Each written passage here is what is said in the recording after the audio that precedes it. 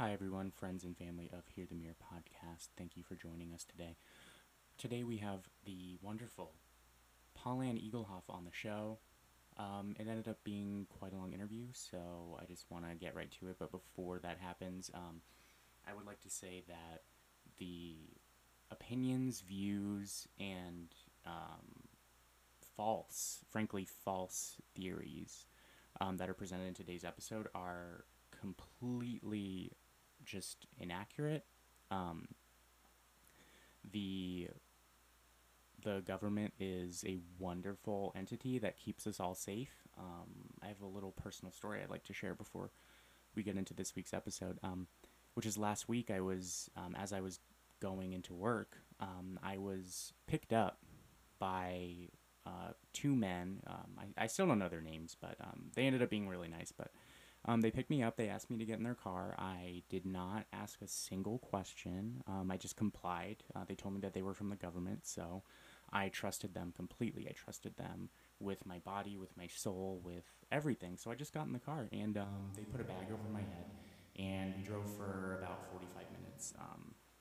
At least I think it was.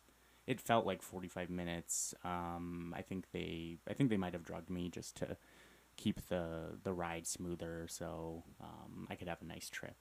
But I could tell that they were thinking of me and my safety the whole time when they put the bag over my head. So when we got out, it smelled like kind of deserty. Like there was nothing out there where we were. But I didn't ask any questions. I felt really safe with them. I couldn't see anything, and they were holding me by like the elbows and the shoulders so hard that it almost felt like a massage. So it was kind of nice. Thanks, guys. Really loosened me up. On the way to the what from the inside kind of looked like a small wooden shack. There was a standing air fan in there which was blowing, which I thought was a really nice, comforting touch. But they they proceeded to ask me just a series of like innocent questions, honestly, like about my day, like what did I do last week and who did I talk to? Just very simple questions that I was more than ready to give the answers to, which I did. And um, after, gosh, I feel like it was only 6 hours, but they drugged me again. So it was it's weird because it was nighttime the whole time I was there. So it could have either just been like a really long night or I don't think they would have kept me there for a series of nights. Yeah, I don't know. It was hard to tell. I couldn't really think too logically with all the water that I needed to drink afterwards. And I also had to do some laundry because when I'm in the face of just such an awesome and magnificent power such as a government entity, I tend to kind of feel a little like I'm in my place, and sometimes when you scare dogs, they start pooping, and I think that's what happens to me. Like I recognized my place in the hierarchy of power, and I shat myself. So I had to do some laundry when I got back. But um, anyway, this is totally unrelated, but I just wanted to like share that story and get that out there. But I just wanted to say that any like anything you hear from like Paulette and I talking about the government and how like it could possibly be lying to us or anything like that, I just want to tell you that it's all just like crazy, wild theories that we're coming up with um, in order to, you know, poke a little fun at the government because it's like the government's like our cool dad, like it has our interests at heart, truly. But it doesn't mean that we can't like sneak in a little jab there or something. But I'm definitely going to be working on the content of my jabs in the future. Um, and I just wanted to say that I love the government, and we all love the government. The government is the greatest thing. They have a right to go through my phone if I don't have anything to hide, right? Then I should just give them my phone, which I did. So yeah, I love the government. It's great. It's what keeps us all in our zone of safety and comfort, and we should never go against it. So, with that said, it's just going to be a little bit of business, and then we're going to get started with the interview. All right, thanks. Come on down to Sue Beth, Jolene Beth's car lot. We've partnered with local Phoenix podcast, Hear the Mirror, to provide Valley residents with the greatest Honda Civics, the primo Toyota Camrys, the luscious Nissan Sentras of the desert. Come on down and mention this ad. Bring it to Jolene Beth's car lot on South Dobbins Road, which is south of Baseline, which is north of the South Mountains. Come on down to our car lot. Make sure you bring 5 milk bones for the pit bulls, the 2 pit bulls who live in our back car lot. If you can make it past them, then we'll give you 20% off your first payment. So come on down to Sue Beth, Jolene Beth Sue's car lot in South Phoenix.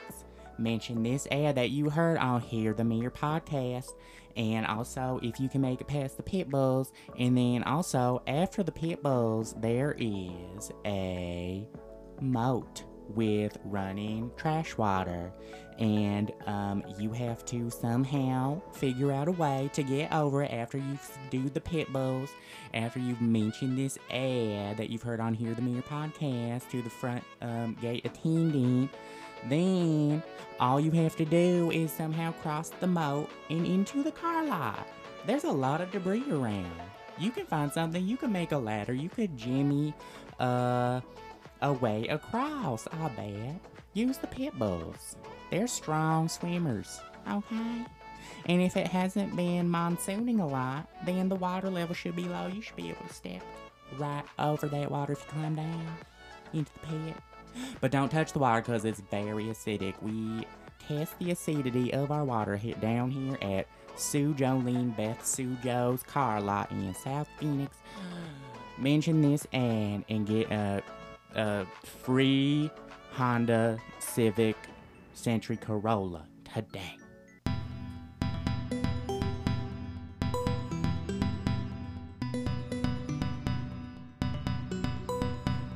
I'm just a floating head in a jar.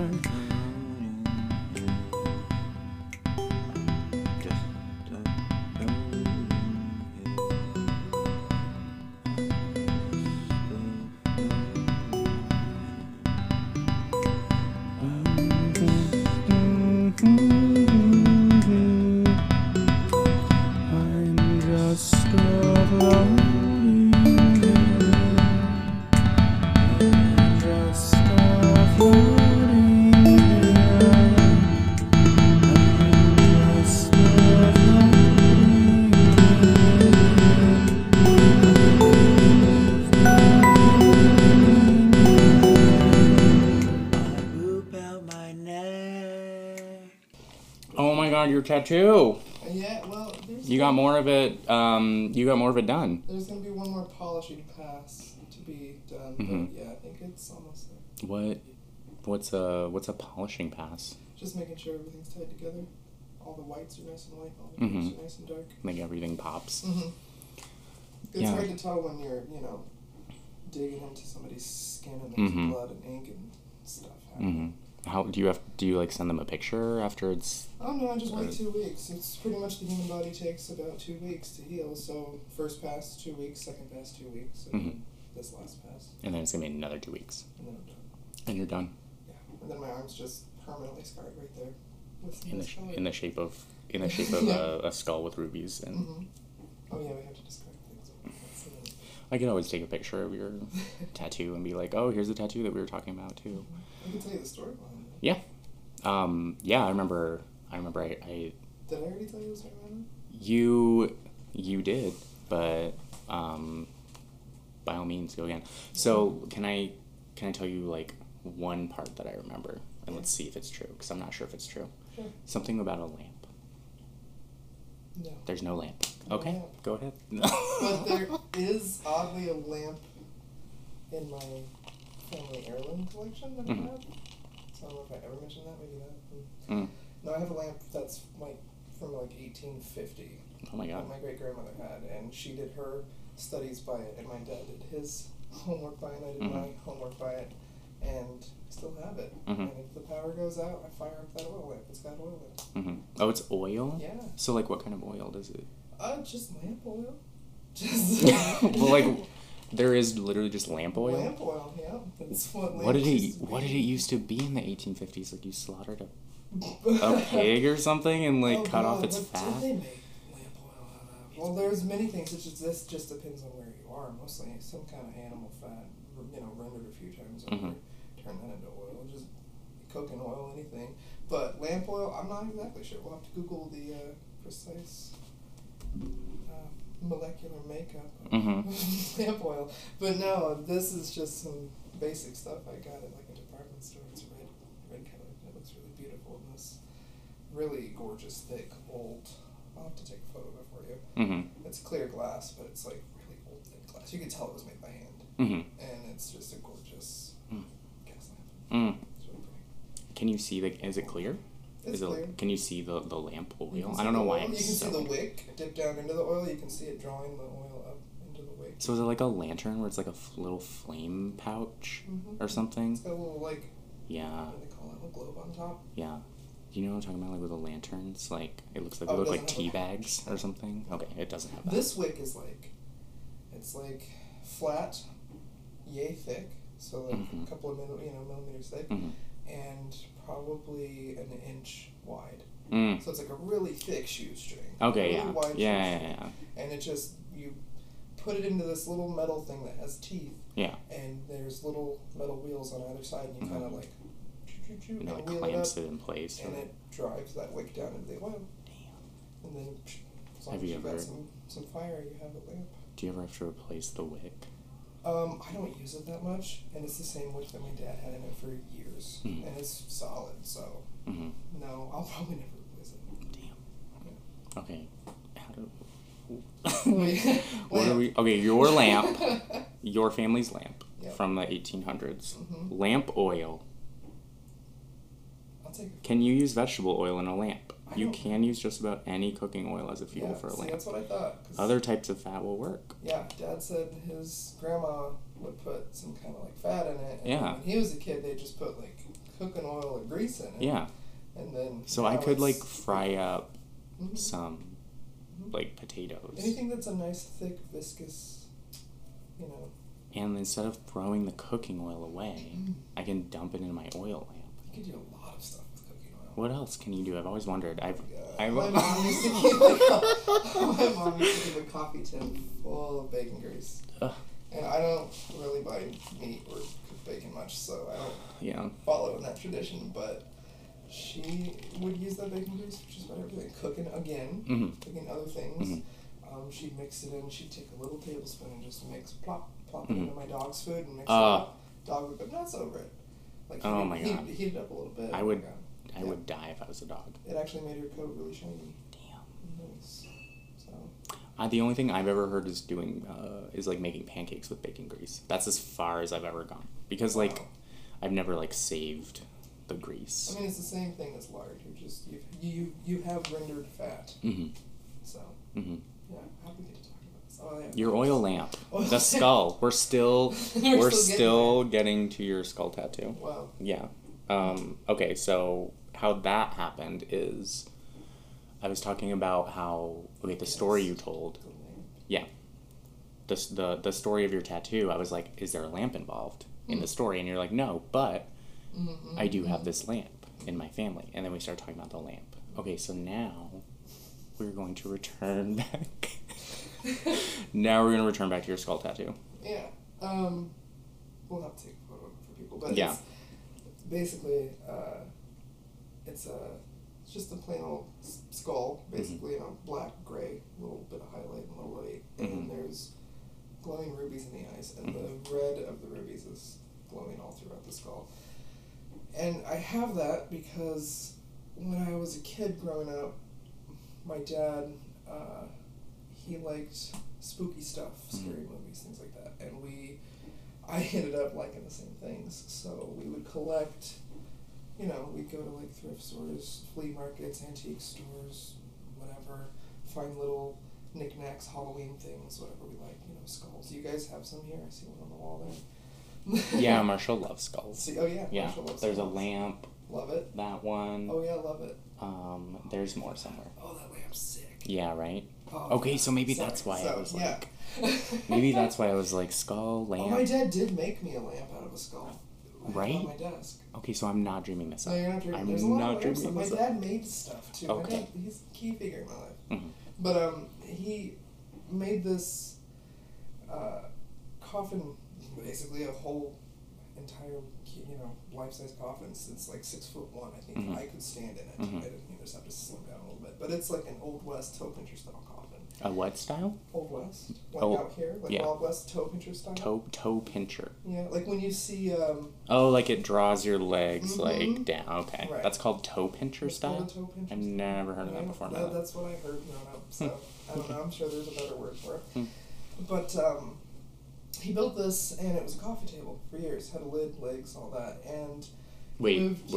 So there's a coffin. There's this coffin with legs. That started all this stuff for me when I was a kid. That sparked this. Let's collect spooky shit.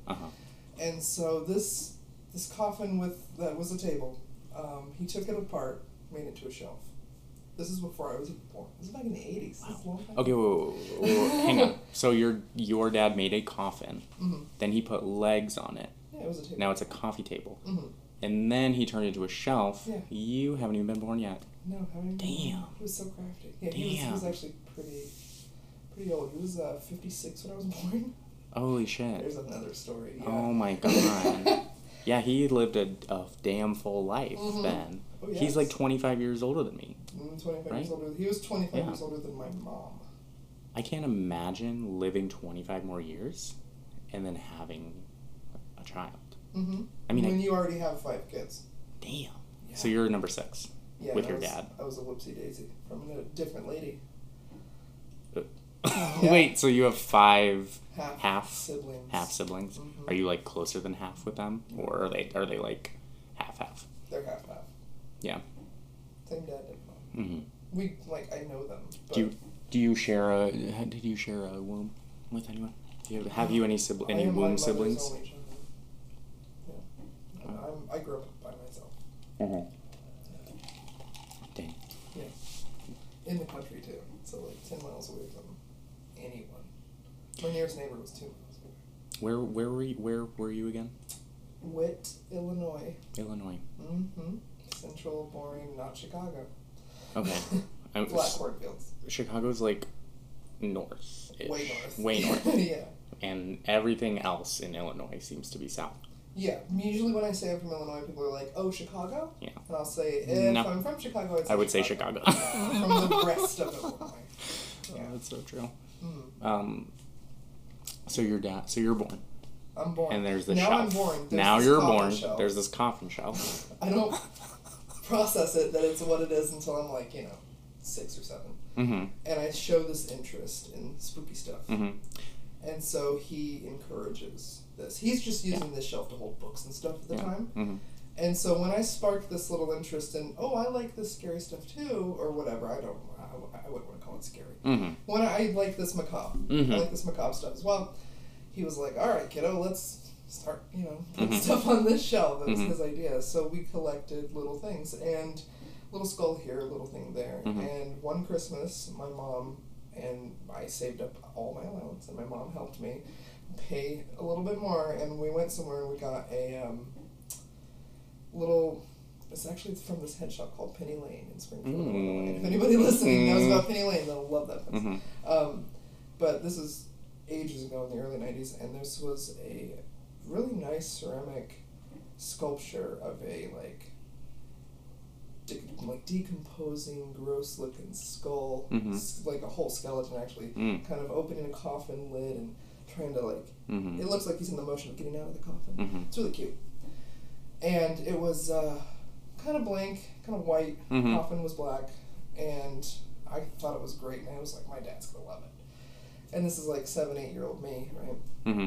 And so I wrap it up. I'm excited. I actually bought it with my birthday money. Because my birthday's in the beginning of December. Yeah. So I was like, yeah, I use my birthday money. Buy my dad this thing. Mm-hmm. And does that mean that you got it for like a Christmas present for him? Okay. Yeah. And so when Christmas came around, and there's this photo, I will totally share it with you. Mm-hmm. There's a photo of him holding it with a smile on his face after he's unwrapped it, and he's got a cigarette hanging in his mouth. Oh my god, of course. And there's me standing next to him, like, smiling, holding a gift. Mm-hmm. And I remember, like, a few days after Christmas, he called my mom up on the phone, and he asked to speak to me, and, like, he couldn't wait. Mm-hmm. He got me on the weekends, but he just had to talk to me during the week. And he asked me, he was like, hey, Pumpkin, do you mind if I kind of lacquer that skull up, maybe make him look kind of sticky and gross, and I want to put some gems in the eyes, something like maybe rubies or something, just to, you know, make it look like, just zhuzh it up, basically. He didn't say zhuzh, but, yeah. you know, yeah. Basically that's what he was doing. And so I was like, yeah, Dad, do whatever you want. I want to see what you do. This is great. I got excited. And the week passed, and I couldn't wait to see what he did. And when the weekend came and I was going to his house, because my parents were split. Yeah. But when I was going to his house that Friday, that was the first thing he showed me. He was like, come on out to the shop, it's drying. You know, like, I just glued the eyes in today. And we looked at it, and I have it today. It's still on the shelf. He left me on the shelf when he passed. Okay. But, yeah, send a picture of that. That sounds cool. So how big is it? Like, it's pretty big. It's like as long as a football. Okay, so it's like a football size. So it's this black coffin. Or when it started out, it was a black coffin with just like a basic eggshell white kind of. Yeah, just kind of like a basic little sculpture that you can find in a store. Okay, just like. And then he just lacquered it up and put rubies in the eyes, and it's just cute. It's just dumb. What color is it now? It kind of just made it sticky brown looking. Like he aged it. He did like a little. Okay, so he like made it more realistic. Yeah. And put rubies in its eyes. Yeah. Okay. He was crafty like that. Okay. So now I'm getting. And that lamp that Marshall has makes me think of things my dad made. Lamps and God, you name it. If he could wire it up and do something with it, he made it. And do you? I have tons of his lamps. I was gonna say, it sounds like you still have like a lot of his creations. I tried to keep as much as I could. When I took a U-Haul from Illinois to here, mostly for that coffin, because it wouldn't fit in a car. I wasn't about to take it apart. And you still have it. It's in your house currently. Sure is. It's in my room. In your room. Yeah. What's on it? What's all the same things he had on it. Okay. Actually, that's exactly how he left it with the stuff that we had on it, like together that we put on it together. Would you say that it's like your main altar to him, or something? Absolutely. Or yeah. That's cool. I really need, I need to get like altars for family members that I recommend really it. like. Yeah. I can't recommend it enough. Yeah. Have you ever seen Coco? Oh yeah, I love that movie. Yeah, like Not trying to like appropriate their culture or anything, but no, you're talking about the beginning. I'm talking about like Yeah, well, just the whole movie in general. Just the fact that they have altars like that for people. Like just having photos of your family around. Like people will come over and be like, they'll go in my room and they'll see, I have pictures of my dad that I took. I have pictures of me and my mom, me and my dad. Because there's not a lot of photos of us together. We just never did family photos ever. And I have a few things. I have an altar for my mom with her ashes. I have this thing that's, represents my dad, this, coffin shelf. And my friends are like, wow, you're really kind of surrounded by your dead parents. And I'm like, yeah, but it's not a sad thing. Yeah. It's different because it makes me think of, I remember Mulan. Yeah. Like, she goes into the, like, I don't know, I feel like it's a gazebo. But it's, okay, so it's like a fancy gazebo in her backyard, and it has like all the statues of her ancestors, and it's like not a creepy thing because a lot of these Eastern tributes. Eastern religions tend to like Eastern religions and practices, they like do that kind of stuff, and like being dead isn't the worst thing in the world like it is it is here. It's just a transition. Yeah.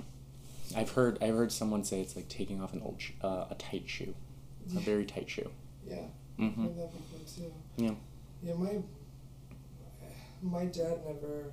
I asked him. He was diagnosed with multiple myeloma, so he lived. Multiple myeloma. What's that? bone marrow cancer. Okay. Sucks. Yeah. It's terminal. What does the multiple part mean? I've never... Well, the way the doctor put it to me, the cancer specialist, he said it essentially, and I kind of like this, the way he put it. Your bones, what's in your bones, from your white blood cells, I guess that's where they come from. And your bones are producing stuff all the time. And let's say as like all their little, it's just made up of little printers in there, as the doctor put it. They're always printing. Yeah. Well, a couple of those printers got backed up. And suddenly there's a bunch of goop and gop and backup in there, and that turns cancerous, and then bing, bing, boom, we have cancer. That makes a lot of sense, actually. Yeah. Like, I'm like, okay, thanks. Especially if you've ever seen like a printer jam up before. Pretty much. Yeah. Some parts of the body, that's how cancer builds up. It just builds. It's a buildup. Yeah. And the body can't get rid of it or move around it or print around it. It starts misprinting. And then boom. And then they turn into like tumors and stuff. Yes. Yeah. And then dang. Yeah. So he had bone marrow cancer. And I asked him all the time, like, are you afraid of dying? And he's like, no, everybody's got their time. He's like, I've had 80-some years. Dang, your dad lived until he was 80? He lived till he was 83. 83. Dang. He would have lived to 100 easily if it wasn't for the cancer. He was still push mowing his yard. He was in better shape than me. 83. What do they think causes bone marrow cancer? Is that like a super genetic? Is that one of the super genetic ones? No. Here's where we could, where I'm from, Montgomery County, Illinois, I don't know if it still is, but at one point in time, it was known as cancer capital of the Midwest. Montgomery, Illinois. Montgomery County. County, okay. Yeah. And basically my part of Illinois is now cancer capital of the Midwest. There's agriculture, so you got pesticides being sprayed left and right for years. My dad was born in 1935, so we're talking... Wow. We're talking, he was subjected that's like 3 years after my grandma was born. He was subjected to lead paint, asbestos. Damn. He saw the invention of the TV and PR in his lifetime. Wow. And all the weird chemicals in between that we made shit with. So he worked from everything he did. He was a department store, shoe store manager, really fancy back in the 60s when department stores were like... They actually like... Yeah. And then he worked in a glass factory the last 30 years of his life. But yeah, so it's kind of exposure, I think it's just years of build-up. Yeah, it's almost like the technological boom, so to speak, was like a really slow Chernobyl. Just like over the course of 50 years. Yeah, and it's still going. You know what cell phones are doing to us? I don't want to know. We don't fully know. I don't. We gotta wait until our generation has whatever we're gonna have. Oh, I don't want to know. We're gonna get like brain cancer or something in our ears. I'm not a super conspiracy theorist, but 5G ain't great. Oh. It's harmed animals. And under certain tests. How old are you? I was born in 89. Beginning of 89. I was born in 87. So yeah, you remember that weird little time before the internet was like life. Yeah. Yep. It was like a little blip of... I didn't get a computer or the internet in my house until I was 11. Okay. So that was 98? Yeah. Or so? Okay, 98. That's when we started like MSN chat rooms. Yeah. AOL. I remember the first person who got a computer actually was my grandma. Whoa. Because she used to work for the Des Moines Register, and she was very like newsy and very much about like information, and so she was like, oh, now I don't have to get the paper. Her main motivation was, now I don't have to get the paper delivered because I can just read it online. I love how forward thinking she was. Yeah, she didn't give a shit about... I'm like, Grandma, what about chat rooms? Like, you can chat... Fuck print. Yeah, I'm ready to kill the papers now. Yeah, she's like, yeah, I mean, I don't know why. She must have had a long driveway or something in New Mexico where she lived, but... It made sense for her. Yeah, my dad didn't even know how to turn my computer on. I had to get a teacher's note. I lived with him in high school, and I had to bring him a teacher's note to prove... Like, my dad can't help me. That we had to, like, I was like, no, the school told us you have to start typing essays and things. Yeah. You can't handwrite them anymore. You have to get used to computers. This is life. So you brought this note. And I brought this to home, and my dad was like, oh, I guess we have to go buy you a computer. And like that night, we drove 2 hours to our nearest Best Buy, which is in our state capital, and he dropped $1,000 on a computer. Damn. Yeah, and then one night I was doing a paper, and I never had the internet in high school, at home, by the way. So just like straight up word processing, just a computer with programs. I had... what's the thing with the mines? Minesweeper? Minesweeper? Bitch, Are you kidding? Yes. What's the one with the pinball? Space pinball? Oh, yeah, Space Pinball. I love Space Pinball. Oh my god. There's gotta be an emulator on the phone for that. Oh, it's totally an app. So now our computers are in our pockets. There's more computing power in that than what put us on the phone. Yeah. Isn't that fascinating? Yeah. I remember Nokia cell phones. I remember I had a Razor. I wasn't that cool. Oh, I was the coolest kid in 2002. I still have to pull the antenna out of my phone. Oh my god. No, but I actually remember. So I actually remember on 9/11. Yes, we're going there. We're going to 9/11, people. Okay, September 11th. I think it was a Tuesday. I don't remember. It was definitely a school day. It was a school day. It was at home. It was a school day. So I'm the only one in my 7th grade class who has a cell phone. No, there's me and one other person who has a cell phone. Like, that their parents bothered to, like... For some reason, my dad was like, do whatever you want, but here's a cell phone. Like, you can go wherever you want after school. Like, I remember he gave me so much freedom, like, from 4th grade on. He was just like, do what you want, but here's a phone. Like, let me know if you need me to pick you up or whatever. So I was like one of the only kids in class with a cell phone, so all this shit is going down. People are freaking out. We're in our first period, and it's like, okay,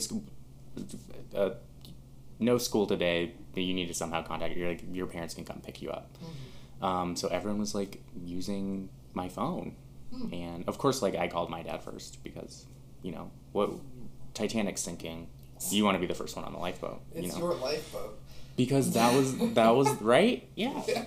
That was the vibe that day. It's like a plane is gonna crash into my middle school right now.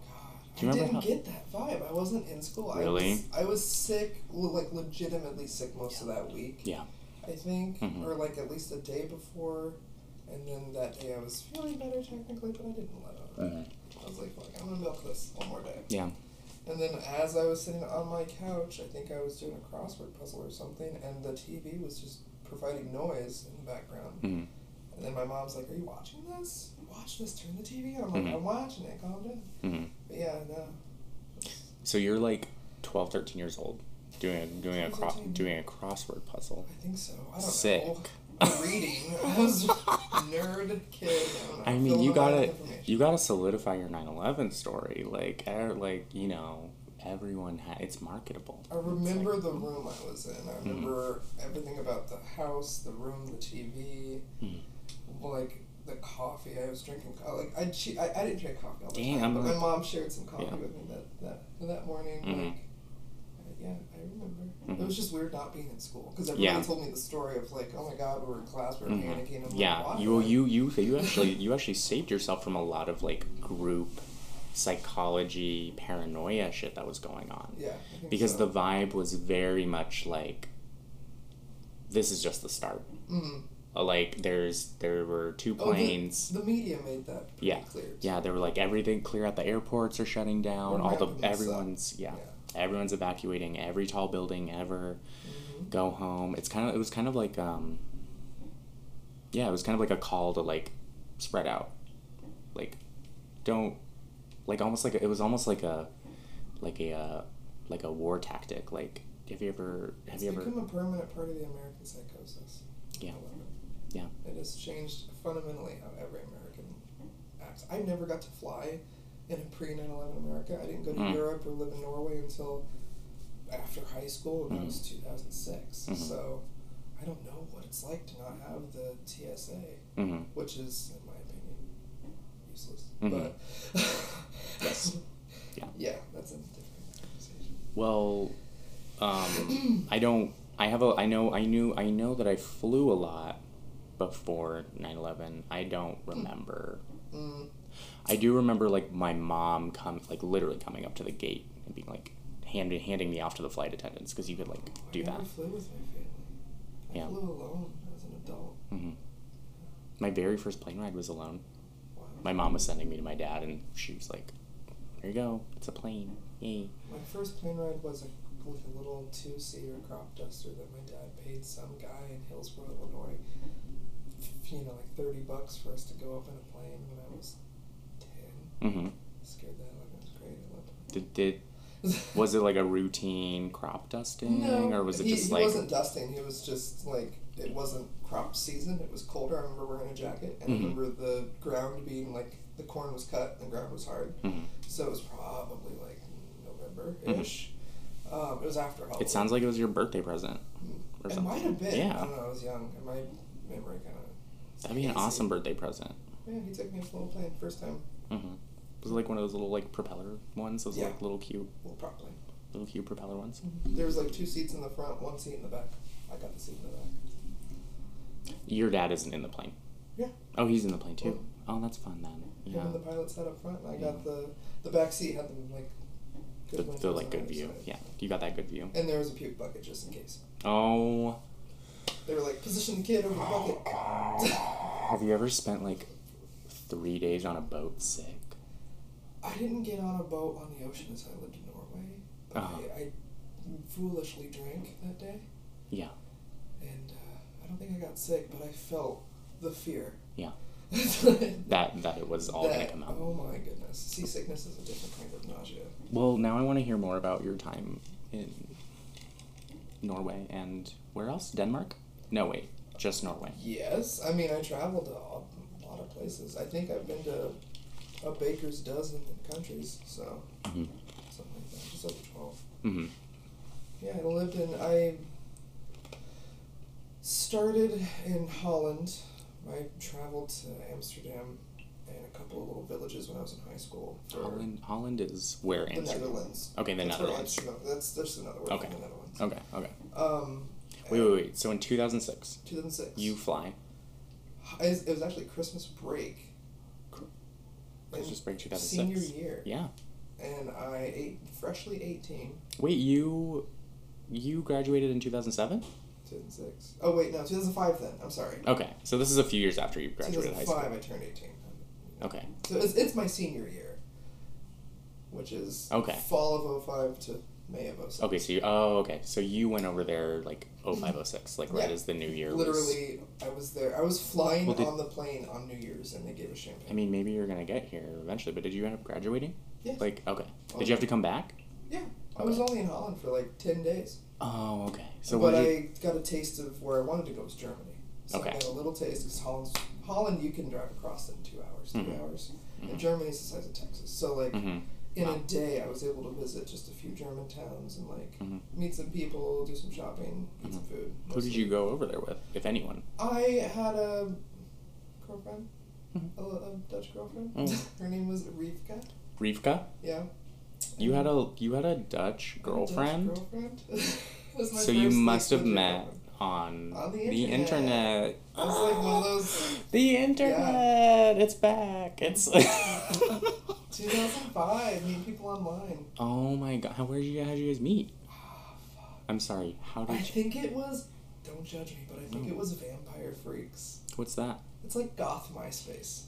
Okay. At the time. Now I think they just sell clothes. But at the time, like, you could have a little profile. Yeah. You could message your friends. And, you know. So it was like, literally it's like the vampy alternative to MySpace. It's like alt MySpace.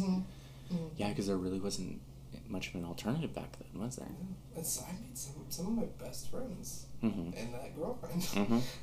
So you, how do you find, I forget, like, how do you find people, like, on those things back in the day? Do they just, like, okay. Or sites like that, like, because MySpace was new. Chat rooms were dangerous because you couldn't see who they were. They were most certainly pedophiles or predators, or all of the above. Do you remember ASL? Question mark? Oh, yeah, age, sex, yeah. Yeah, dude. Does it mean something else nowadays? Oh, no, I don't think so, but I'm all about that, like, ASL. ASL. Yeah, I wish we could bring it back in a non-creepy way. But, like, it was always a creepy question to me. I'm just like... Well, now we can't talk about sex. It's not just... Well, I mean, we can. But yeah, we can't just expect people to have, like, M or F anymore. Exactly. Jesus, there's going to be all kinds of abbreviations. Yeah. It's going to have to be, like, age, sex. What is your, like... No, fuck sex. You know what? I don't need to know what... Yeah. I don't need to know your sex. I don't need to know what's between your damn legs. No human should need to know what another human has. Yeah, I think we're getting there, though. Slowly. Very slowly. I know it's very slowly with me. Yeah. Like snail's pace. Mm-hmm. Because I've been conditioned to, like, enjoy penis. Mm-hmm. So that's and that is a genitalia. That is a sex. Mm-hmm. Yeah. How did we get here? Okay, so we're on your girlfriend Rivka. Rivka. Riv. Oi, Riv. That's Oi, Riv. Okay. So went to Holland, mm-hmm. little trip, went to Amsterdam, super fun. Freshly 18, so legal for me to do all the things. Oh my god, yes. Great. And I went to the red light district, did some window shopping. Didn't mm-hmm. actually purchase any one, but mm-hmm. totally looked. Mm-hmm. That was just, you had to walk through the red light district. Mm-hmm. The Museum of Sex is there, mm-hmm. which is fucking fantastic. Mm-hmm. If you ever go to Amsterdam, mm-hmm. please. I could just recommend a ton of places. It's the Venice of the North, so make sure you take some canal rides, boats. Okay. Oh, okay. So there's water. There's water. Yeah. Okay. In between every street, there's some kind of canal. At first I was like, what kind of energy does Venice have for it to, but now you're just saying it's the water. Boats. Yeah. Boats. Okay, little boats. But Amsterdam is not as, it's a different country, so the architecture's different. But mm-hmm. Dutch has really interesting architecture. Well, I feel like, at the end of the day, I'm white as fuck. Mm-hmm. And I'm sure... Unfortunately. Yeah, unfortunately I'm white as fuck. I'm sure that, some of my... there's a lot of, iconography mm-hmm. that I would just subconsciously, resonate with, in my DNA, mm-hmm. Mm-hmm. Your white muttness would vibrate on a totally different level. Yeah. It's true. That's why white people love going to Europe. No. I can totally get it. Yeah. I'm not judging them. It's that's Europe is It's our pilgrimage home. Yeah. That's where... But I have to go to many different parts. My grandmother, my dad's mm-hmm. mom was straight from Hungary off the boat. Mm-hmm. I've never been to Hungary. Your dad's mom was literally of Hungarian immigrant. Mm-hmm. Refugee or kind of just not sure? Well, that's a story. My grandfather was, let's just say he was German. Okay. Those pesky Germans did. Oh my god. No, he got recruited into that madness, not by choice, but when they were like, hey, join or die. Mm-hmm. You're blonde, join mm-hmm. or die. And so Grandpa was like, well, all right, we'll join, but I ain't going to hurt anybody. Mm-hmm. And then they found out that he wasn't going to hurt anybody. Mm-hmm. He wasn't a real Nazi. Mm-hmm. So he grabbed my grandma, who was from Hungary, and they ditched Germany and came over to America. He joined the army. Oh, that's cool. Yeah. I would say that's a refugee type situation. It sounds kind of like cartel activity almost. Yeah. Do this thing for us, mm-hmm. or die. Mm-hmm. Yeah, very, very much running away from an epicenter of war. War, yeah. So, okay, so you were there just for 10 days. Just for 10 days. Went first. back, graduated high school, and briefly went down to Arkansas and lived there for 6 months. What was that all about? Made friends. Yeah. Just went. On Vamp. I needed to continue working, mm-hmm. but I didn't want to stay where I lived. I wanted to get, I graduated. I wanted out. My dad couldn't care whether I came or went, but mm-hmm. he was like, you can go now. You're grown. Yeah. Yeah. And so I just was like, I'm going to go live with some friends in Arkansas. And I did that. And I realized pretty quickly that, no offense to anyone from Arkansas, but mm-hmm. wow, mm-hmm. how can you live there for mm-hmm. more than a couple of years? Mm-hmm. So where's Arkansas again? It's down south. It's, okay, so south of the United States, you know or where south? Texas is? Yeah. Just to the right of Texas on a map. East of Texas. Okay. I thought there was Louisiana down at the bottom. Louisiana's down there, yeah. And Arkansas's above and to the left. Okay. I think, if my geography memory serves. Mm-hmm. It's been a minute. What's a city in Arkansas? Little Rock. Okay. That's where the first red Democrats came from. What? The first conservative Democrats. The first Democrats to start to push the blue spectrum to the right in America. Bill Clinton. Okay. He was a senator in Arkansas. Is he from Little Rock? Yeah, that's where his library is dedicated to him is in Little Rock. Okay, so. and you're saying that this is when... I think he was a governor or something of Arkansas, so yeah, man, that's the capital. Okay. I lived in BB, if it makes any BB difference. for 6 months. BB for 6 months. BB and Searcy. And Searcy? BB and Searcy.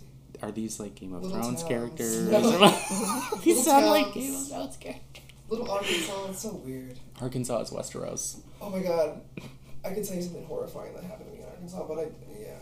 I mean, if you're fine. No, we just keep getting sidetracked on this. That's okay. Okay.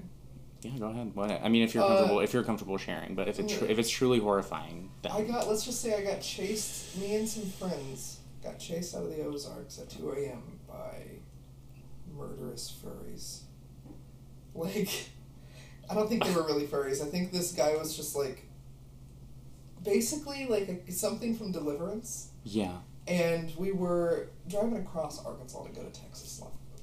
For it was like a trip. It was like, we're doing a road trip. We're going through the Ozarks. We happened to be going through them at night. Arkansas is kind of wide, so, and we were getting tired, and we were going to stop at a little motel. And we tried to make it to, I think it was Fayetteville, Arkansas, and we couldn't make it to the motel late there. We were too tired. So we made it to this little bitty backwoods motel in the Ozarks, like deep in where the hills have eyes kind of Ozarks. And the person that greeted us was a robust Caucasian fellow with a white A-line shirt, also known as a wife beater. Okay. A-frame shirt. Okay. And is it A because it's like an upside down A? Yeah. Okay, I get it. Well, it's A. Okay. Yeah. But he, sweaty, stained, grease, food, God knows what other fluids. And camo pants that were cargo with like shit kicking boots, and if the time had been right, it was 06 at the time, but if the time had been right, I'm sure he'd have been wearing like a great, Make America Great Again kind of hat. Yeah. But he was wearing like Austin 316 shit. It was back in those days. So, but I noticed when he turned around, he also had a baseball bat in his hand, and when he turned around, he had a raccoon tail pinned to his trousers. No. Yeah, and I was like, oh, what is this? Yeah. So, but my friend I had 3 other friends with me, and one of them struck up a conversation with this gentleman, and he, I guess, was some kind of furry, he claimed. And this was my first exposure to furries. I'm from a small town in the Midwest. I've never heard the furries before. You never heard the concept? Nope, didn't have. I had no so when they're like, he's a furry, you're like, what's that? What's that? So, now, obviously, time's passed, and I know what real furries are. Yes. I have real friends that are, in the furry scene, but that was my exposure to it for a while. So anyway, bad turns to worse. He tries to, break into our room that night. It got weird. So you did manage to, we got get a room. Okay. And we thought this guy, I didn't choose. It wasn't my choice. It wasn't, yeah. It was up to my friends. It was their thing. You didn't want to sleep. I was here. You were like, no, let's get the fuck out of here. I'd rather sit in the car and just be a lookout while you guys sleep if it's that big of a deal. But, no, we heard, I don't think he tried to break into our room, but we know somebody was in the room next to us making noises, really creepy, just kind of scratching at the walls and just doing shit, just to, keep us from sleeping. And I was like, I woke everybody up. I think they were already awake, but I got everybody up with lights on. And I was like, we need to get out of here. This isn't right. So we're going to, get chopped up into little pieces and, scattered around the fucking Ozarks. So let's go. Yeah. But this guy got this huge-ass, dinky weenie mobile, lifted truck with,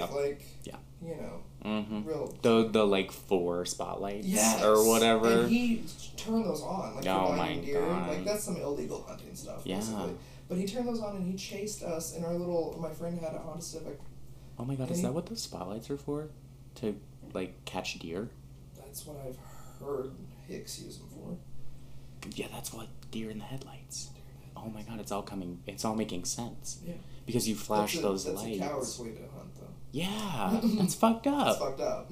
Yeah. So what, you wait for a deer to let you listen for a deer, and then you start just hear roam around the woods and blind them. Fuck, that's fucked up. I've never participated, but that's fucked up. Yeah. Okay, so you're running away from this guy. Yeah, we drove all the way to Fayetteville. Or not ran, yeah, drove. Okay. So that was my Arkansas experience. Was after that, I moved away like a few weeks later. I just decided I'm going to go for Europe. So I sold. I had been working 3 jobs in high school. Well, 2.5. One was like 2 were jobs and one was a farm job.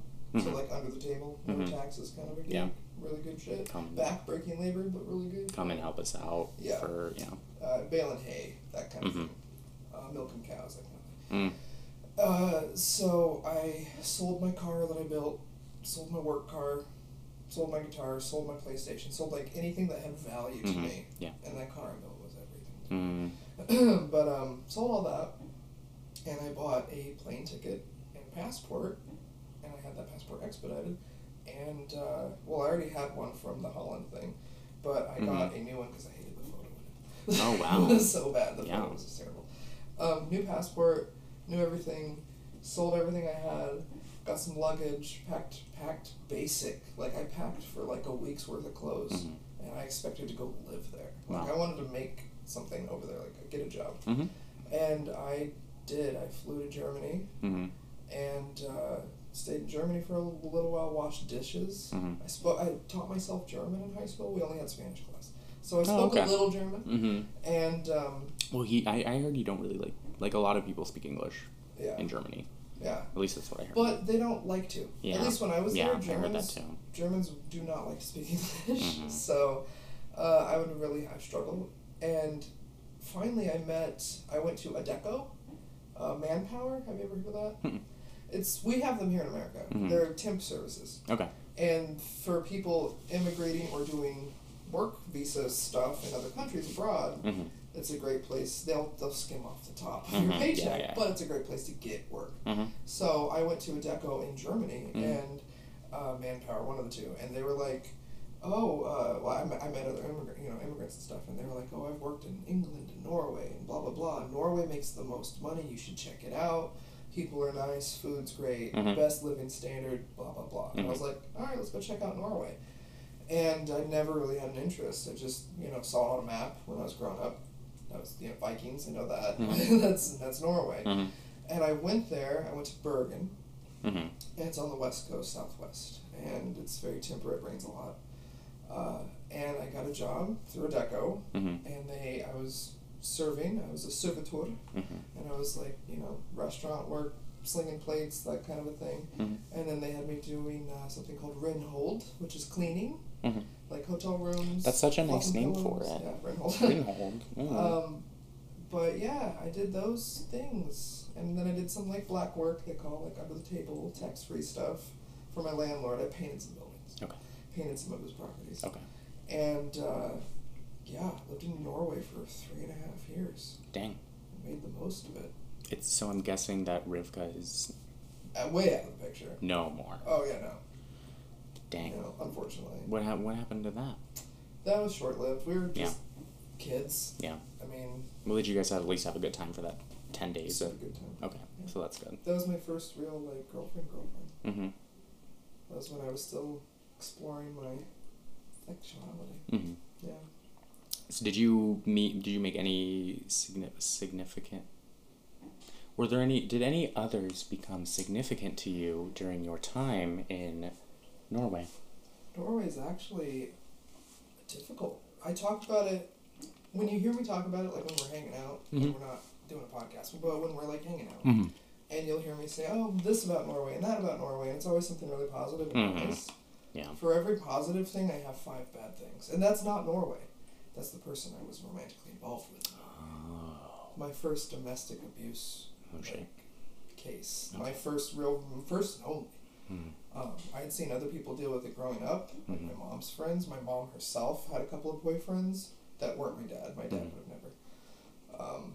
But I had seen some stuff, and then I ended up in a situation with somebody who, and it blindsides you. You never see it coming. Yeah. They they trick you, they lure you in. It's like one of those fish, one of those anglerfish. They have this cute little, like, look at this cute, I'm bright and happy, and then, wow, there's this huge fucking monster behind it. Yeah. And that's what he was. So, I was with a monster for 2 of those years. 2 years. Out of the 3.5 that I was in Norway. Is that the reason that you eventually came back? Yeah, I had to. He stalked me to 2 different cities. I lived. So you wanted to stay? Like, I wanted, and the government was willing to let me stay. Like I went to Ligningskontor, which is the social office, Sosialkontor, and I learned these words in Norwegian. That's why they come out Norwegian. Yeah. But I went to the social offices, and I went to this place called NAV, which is where, like, immigrants get help and shit. Like, it's your biggest resource. It's where you go to get classes in Norwegian and work and housing and stuff like that. And they were like, okay, and I married this guy. Oh, wow. To stay in Norway for a piece of paper. Wow. I didn't know that. Yeah, we were, like, in love. Like, we were together for a little while. And I was there for a year before, like, my passport. I had went to a few different countries and got it stamped a couple of times. So, like, my passport was good, but I married this guy, half because I liked him and half, fuck it, it'll help me stay in Norway a little bit longer. And even when I went to the police with all the abuse, like, I remember I was forensically photographed, which was rough. I still have a scar on my leg of where I got stabbed with a fork. Damn. But, no, yeah, he stalked me through 2 cities. I had to move from Bergen to Stavanger, and then Stavanger to Oslo, and then finally from Oslo I went to our embassy, and I ditched and came home. But the government was like, you can stay here, you know, we'll keep working, you know, we'll provide you with assistance. They were helping me get food. It's the same thing we do here, only they do it right. Yeah. They wean you off of help. Yeah. So you're not reliant on the system, but... Yeah, no, So was it the Norway? Was it it was the Norway government then that was helping Norwegian you, government. Or Norwegian? Yeah, the Norwegian government that was helping you then. I was doing great there. I was the healthiest I'd ever been. I weighed 175 pounds. Ah, my dream. Yeah, I was at 6 foot tall. I looked great. That's because I cooked every day and didn't eat junk food and walked everywhere. I didn't have a car, didn't have a bike for 4 years, and I made $25 an hour minimum wage. Wow. And yeah. That would be a lot now. Yeah. That's a lot now. That's what we should be making. Oh, yeah. But our inflation for the working class has been stalled. Well, I still can't believe... The rich get their cut. Yeah, they're fine. They're floating at the top. Bezos has got $155 billion. Billions. He's making $3,000 a second. Did you know that? Yeah. $3,000 a second. I did know. Yeah, I did. Finish your sentence, he'll have made $20,000. I know. It's fucking Did you see the little Minecraft info gif or thing recently about how, like, it was a visualization of the wealth. The rice thing. Yeah. So it's similar to that, except someone in Minecraft did, like, here's $1,000, and it's like a block, right? Here's the average American's net worth, and it was like a couple more blocks. Here's the net worth of Austria or something, and it was like, you know, a cube, and then it was like United States, bigger cube, and then it was like Elon Musk, like giant government building size, and then it was like Jeff Bezos, like as big as fucking Mount Everest in Minecraft. That is how... You know what really troubles me about Bezos, though? It's not the wealth hoarding. I mean, that's the worst. Oh, yeah. But what really fucks me up, this thing I learned a few years ago, 5 years ago now, he owns the Washington Post. Oh, no. I didn't know that. Yeah, no. And they were sued. Oh, he's owned it for a while. And they were sued... Hold on, this gets better. They were sued by their readership back in, like, 2013, 2014. Yeah. You can Google it. It's a thing. But they were sued by the readership for not disclosing the fact that Bezos owns them. And, or no, they disclosed that. Here's what they didn't disclose that they have a $600 million contract with the CIA. WAPO, Washington Post, has a $600 million contract with the CIA. Why the fuck does a massive media company have government ties? Oh, is that because we've monopolized our media from like 80 companies down to like 3? Oh, no. Oh, I don't know. Well, what are the 3 now? Who was the what's his name? Oh my god, I can do this. the Empire guy. There's the guy, like 3 or 5. It's a handful. Rupert Murdoch. I think. Yeah. I think he's dead, and now it's like his children that are like feuding over. And that's like Fox and Viacom, right? I think. Yeah, Viacom. Disney fucking owns everything. Yeah. Disney owns Viacom, right? I don't know. Yeah, something like that. It's one of them owns the other. Well, Viacom, I think is like Nickelodeon. I think Clinton. That was that red Democrat. That those first conservative leaning Democrats.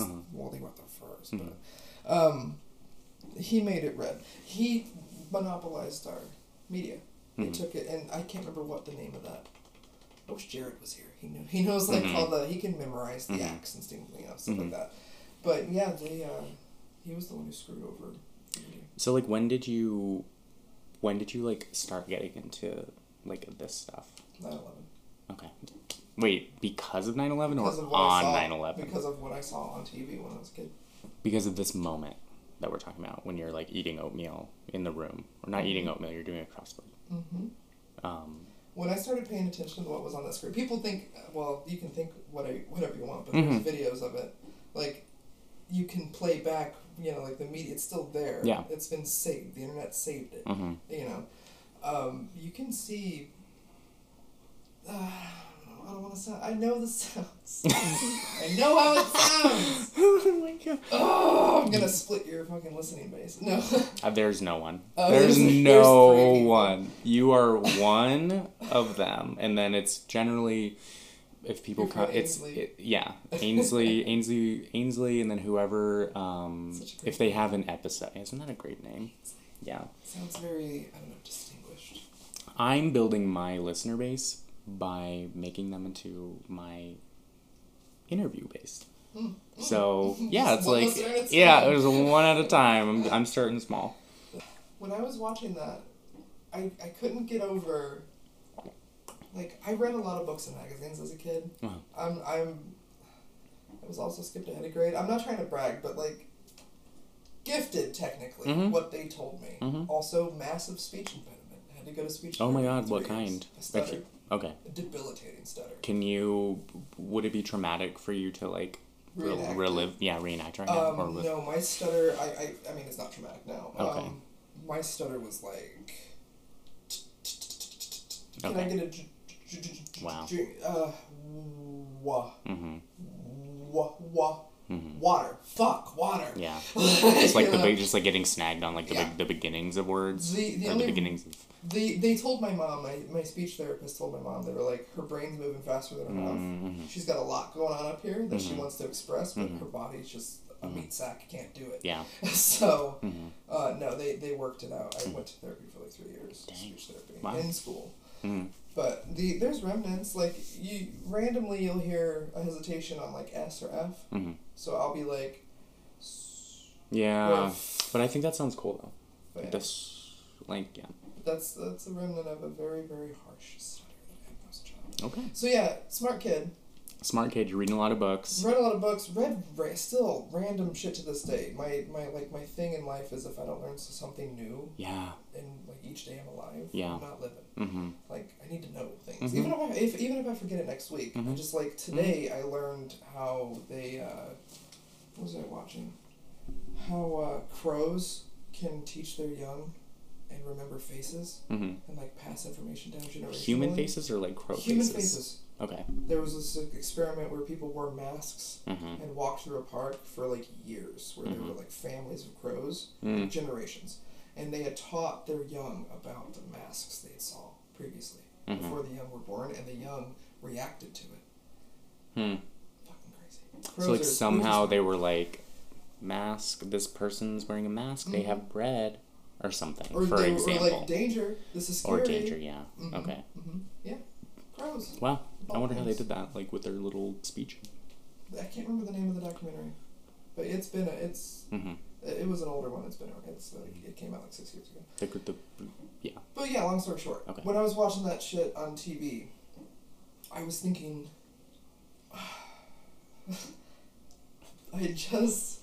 My dad had just got me a magazine about, like, if I showed a weird interest in anything, he'd be like, all right, let's go to Barnes & Noble, see if they got it, whatever it is. You want to learn about construction this week? We're going to get you something about buildings, like whatever. He would go He'd go and get me a book so I could read it. And, no internet, right? I had door-to-door, there was door-to-door salesmen still kind of straggling in the 90s when I was a kid. My mom bought an encyclopedia set. Like one of those $100 A to Z book. You know, all those volumes, I had that. But anyway, I had just read a magazine about building demolition. Oh, shit. So I had seen, and I had watched a documentary about it. My dad had a VHS. And we had a lot of, like, educational shit for me and for him. We just like learning. So I just watched this thing about how buildings come down when they're demoed, how they're set up to be demoed, all this fun stuff. And it was mostly videos of like old parking garages and things like that we had seen, or that were like pictures of in my magazine. But as I was watching this, and this was like months before 9/11, I read about that, and as I'm watching this on the news the day it's happening, I see a plane going to a building. Well, you see smoke because it already happened. Then they're filming it. Then they're filming, and then you see the other. It's plane. The second one that everyone has the footage. Yeah. And what's crazy is those buildings were graded for aircraft impact. A few weeks before the tragedy happened, there was an insurance claim taken out on those buildings for, I think it was. I can't remember. What's his name? The guy who owned it. Who owned the buildings? I don't remember. Big or no. Name. Rumsfeld was also talking about money that he lost in the Pentagon. But no, I remember watching the building Tower 1 fall. Almost like in a perfect column down, like perfect straight column. Line. It sure did. Yeah. And I was thinking, just that day, I was like, man, that's funny. Like, I didn't think anything of it. I thought, this is horrible. Oh, my God, people are dying, was my first thought. And then my second thought was, wait, that's kind of funny, though. Like, isn't that kind of how, demolition buildings work? I think you're probably the only, if you hadn't have read that beforehand, what fucking 12-year-old is gonna be like, yeah. Like, I know I wasn't like, that looks like a building is being demolished. I was the next week though. I was reading about archaeology and like mummification. Like, I was into very random. So it was kind of like the stars aligned in order for this, like, me watching that, going, wait a minute, what am I seeing here? So it just naturally made you inquisitive. Question, yeah. And I grew up both of my parents. Well, my dad a little less so, but my mom was always like bucking authority and question everything. Yeah. Don't settle for nothing. That's why we're here alive. Yeah. To question it. Like, what the fuck is this place? This is a human experience. Yeah. We're here to figure this out. We're here to get as much info as we can and learn. So yeah, let's question 9/11. Bitch. Why not? Let's question everything though. Yeah. If here's the thing. What is there's the official narrative, and then there's and then there's the questions. There's actual engineers who have said, "Hey, this looks bad." Like, we're not doubting that people died and it's horrible, but we're kind of doubting who did it at this point, and that's what makes my little conspiracy brain when I was a teenager go, if our government did that, what else? Yeah. What fucking else? And then you start opening up Pandora's fucking box. And then for a while I had to close the box. Okay. Because you start to get to, like, you don't want to learn too much. Yeah. Sometimes it's too much. Yeah, there's if knowledge is like have you ever heard of the deep divers in the Philippines? It's like a sport. Oh, yeah. Yeah. So their goal is to, like, go down, as deep as possible and set records. Yeah. There's no assistance or anything. There's like a pole that they like kind of use to guide themselves down. I've seen something about it. Yeah. The fucked up thing to me is you not only have to go down to your record depth and come back up, you can't pass out. Once you get up there. So you're holding your breath for like 5 minutes and you're swimming down there and you come all the way back up. If you lose consciousness for like any little bit, you do not get your record. So you have to, so it's like what you're saying, like, plunging when you're like, I had to close the box because it was like, Once I started, when I saw, does WikiLeaks mean anything to you, Julian Assange? Yeah, I know what it is. So I was asleep for basically all of the 2010s. Yeah. So you recently woke. Yeah. Woke. Yeah. Well, I don't know. I'm like, whatever they call it. I'm suddenly like more looking at things. Yeah. I'm like, none of us are truly awake. Yeah. This is the Matrix. We're all still jacked in. Yeah, it's true. I am in a body sitting on a chair, in a room, in a townhouse, in a city. Blah blah blah blah blah. And there is like stuff smaller than my body too. So, but that's where I am right now. There's a universe inside of you and around you. There's a colony of fucking arachnids on my face. On the face. Right now. Face mites. So they have their own little shit going on, independent of me. I was thinking about that actually. I was listening to the podcast, this podcast. Yeah. That episode. While I was doing my makeup. Oh my god. And I was like, oh shit. As I was doing my makeup, I was like, oh, right? We're going to color them You're up like, today. I'm sorry. Guys. I think about that all the time. Like, what am I doing to them whenever I put things on my face? Yeah, and like, I do so much. I have a skincare routine and stuff. Well, because they go... Apparently, they, like, go in during the day. They, like, go into... I'm so sorry. Into my face holes? Yeah, they go and they swim around in the sebum. And then at night, when they sense that your, like, heart rate's changed and you're, like, not aware, they, like, come out to fuck, basically. And shit all They're over like, my face. and no, they don't shit. They don't shit. That's the strangest part. part. Oh, that's the thing. I remember that. That is the strangest thing, apparently. They don't shit. Ugh. So that's good. But I'm guessing they die. Oh, their lifespans have got to be crazy short. I hope so. I wouldn't want to live on my face for more than a day. That's just like the eyelash mites. They're a whole different species, right? Oh my god. Yeah. So the point is, you will never fully understand the full scope of what is going on. How many little worlds within worlds. Do you watch Kurzgesagt? Yeah. Okay. Yeah, that's the little one. No, not the latest one. No, but watch the latest one. Okay. About shit, what was it called? They basically show us the different kinds of beings. Like, here's a civilization, scale 1, scale 2, scale 3, scale 4. Oh yeah, I love that shit. We're like between 1 and 2. Yeah, we are so... We're babies. Girl, we are cavemen. We are so primitive. Yeah. Like, I can't... Sometimes I look around and I'm like, ugh. I love the fact that I am born into this world incarnation and everything.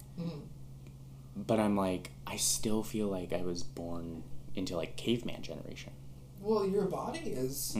It's still biological. It's a human body that's from, 30,000 years ago. Yeah. So. I think, yeah, we've had, like, haven't modern day biological humans, like, been around for 200,000 years. Yeah. I think, like, we could... they wouldn't understand our vocabulary, really, or our language, but we look the same. Yeah, we would look exactly the same and have behavior, thought patterns. We killed and, basically fucked away the nomadic people. Like, there were Neanderthals. Yeah. There were a couple of different... What was the other ones? I know Homo erectus. Oh, yeah. Every gay cis man knows about Homo erectus. Well, I went to the Field Museum in Chicago a few years ago. I've been there several times. Field Museum? The Field Museum. It's one of the best natural history museums in the country. If you've ever been to the one in Arizona, it's like a joke. I'm sorry I'm sorry, but I spit on our natural history museum here. It sucks. No. The Field Museum is also like a spit in the bucket compared to like Smithsonian. Yeah. So, but the Field Museum is... Where's the Smithsonian again? Washington, D.C.? D.C. Okay. I've never been. I don't think I've been. I've been to It's a dream of mine. Really? Is to just spend a week going through all this, like, all of it. I had, like, 4 days one time in Manhattan when I was younger, and I went to the Met every day, because it was, like, donation only. And I would have went to Museum Mile, for sure. Oh, I loved the Met. I just, like, liked walking around. I liked the atmosphere. The Field Museum has, they're special for something. They have the world's largest and most intact Tyrannosaurus Rex skeleton. In the Field Museum? Her name is Sue, and she's from Montana. Named after the woman who found her. Her name is Sue. I'm kind of obsessed. She's like the cool. I have a photo of me next to the T-Rex. It's no big deal. I thought, oh no, you haven't been to the Smithsonian, but you have been to the field. The field. Okay. Yeah. So I think about that a lot. Like 10,000 years ago, roughly, we start planting shit in the ground. We start living around that shit that we plant in the ground. We start employing people to help us. Well, we didn't employ anybody. Oh my god. Okay, so that is my like white privilege conditioning like chat like I'm just like people worked and they were paid. Oh, no. White people didn't pay for shit. Oh my god. We stole everything. Everything from land to the buildings built on them that were built by slaves. Why do I keep assuming that like we stole rock and roll? We stole we're still stealing. We're still stealing. Oh yeah. Oh my White god. people. Okay. So how do we go from hunter-gatherer, like, how do we go from hunter-gatherers to, like, capturing people and enslaving them to do our Vikings? field work? Vikings had slaves. Were they nomadic, or did...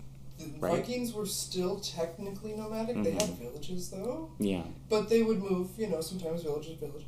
But they had what they were, like, not necessarily like a king, but like the king of the village. He was called the Jarl. And in the Jarl had a wife, and then they would rule over like the village. And most of the Vikings were warriors, so they'd go off on the raids. That's what their job was, to go raid and pillage and bring back whatever money, gold, furs, food, and people. And that was the thing. The people they brought back. So they did not care that like we are of the same. No, they would just hop over to England, grab some other white people, bring them back, and be like, all right, well, you don't speak whatever we're speaking, so get to work, or I'm gonna chop your fucking head off, or do like the Death Eagle or whatever they would do to people. Pretty horrible shit. But Vikings were great. They were great.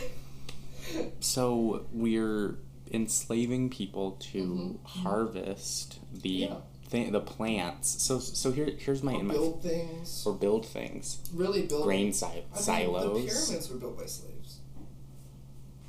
What the fuck is it with people humans. like using other humans? It doesn't matter what color. Every color of human has had slaves. And I'm not saying it doesn't.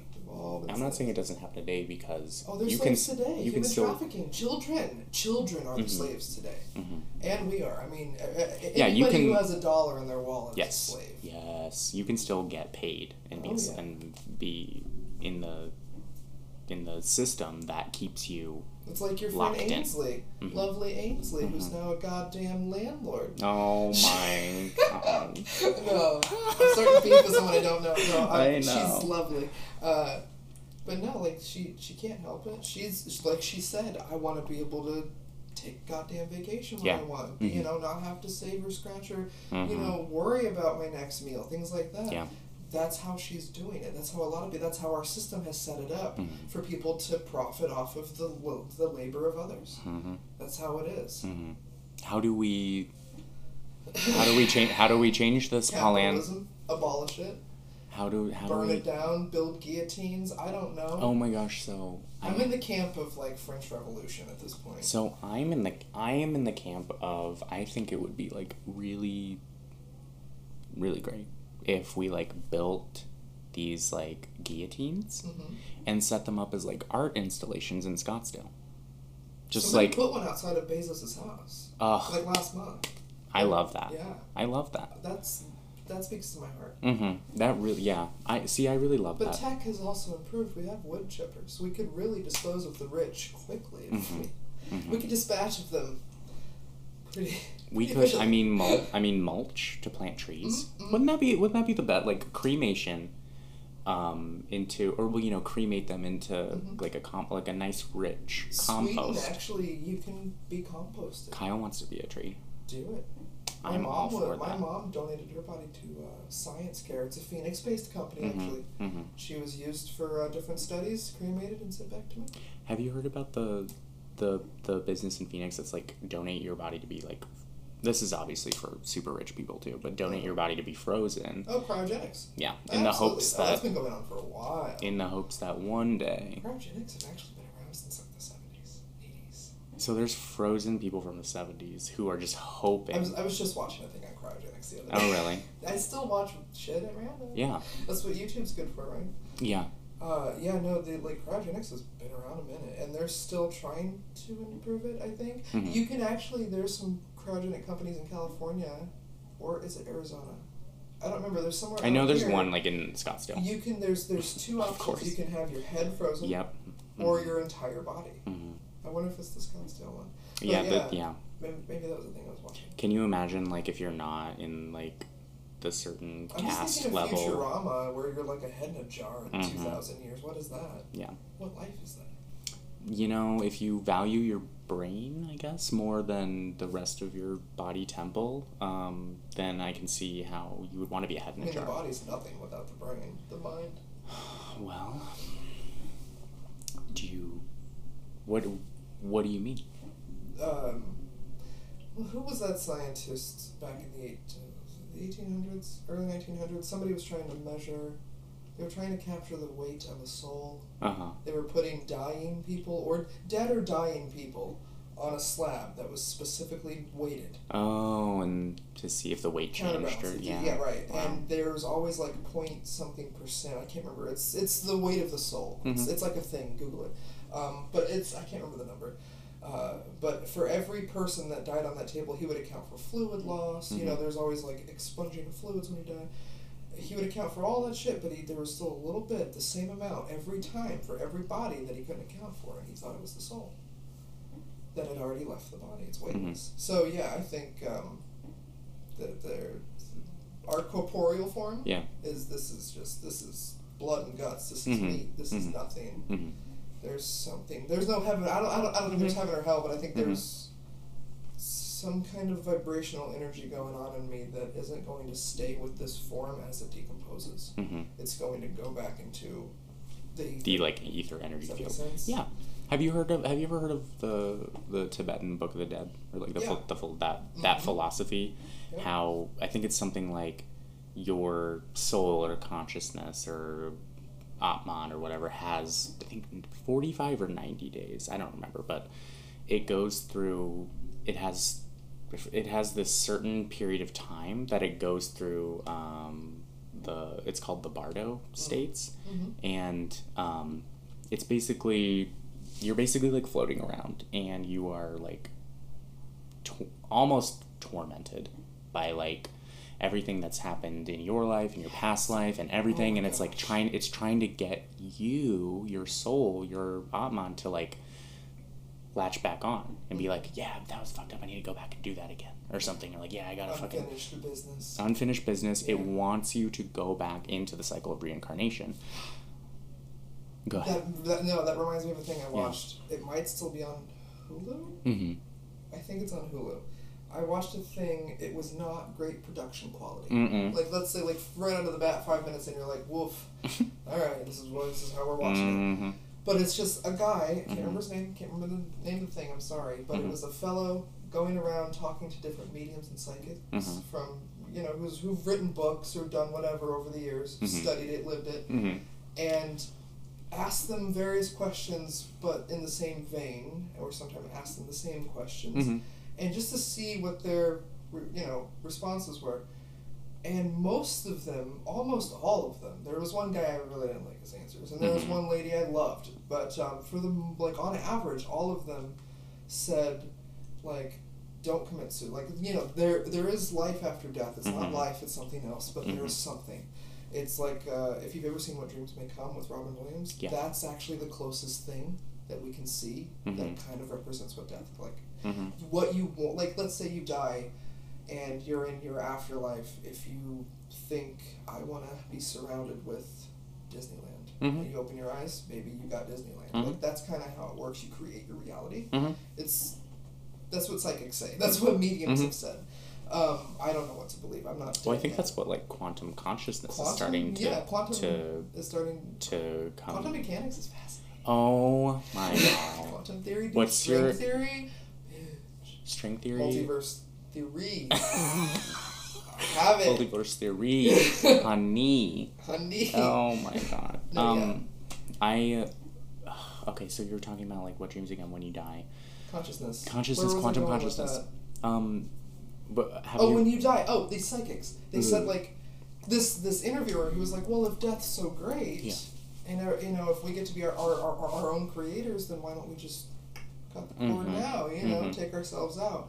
And they're like, no. What people who commit suicide don't understand is your baggage, your bullshit comes with you. It's right there with you. It's your karma. It's your karma with you. Yeah. It's the Tibetan thing you're talking about. It's that it follows you. Yep.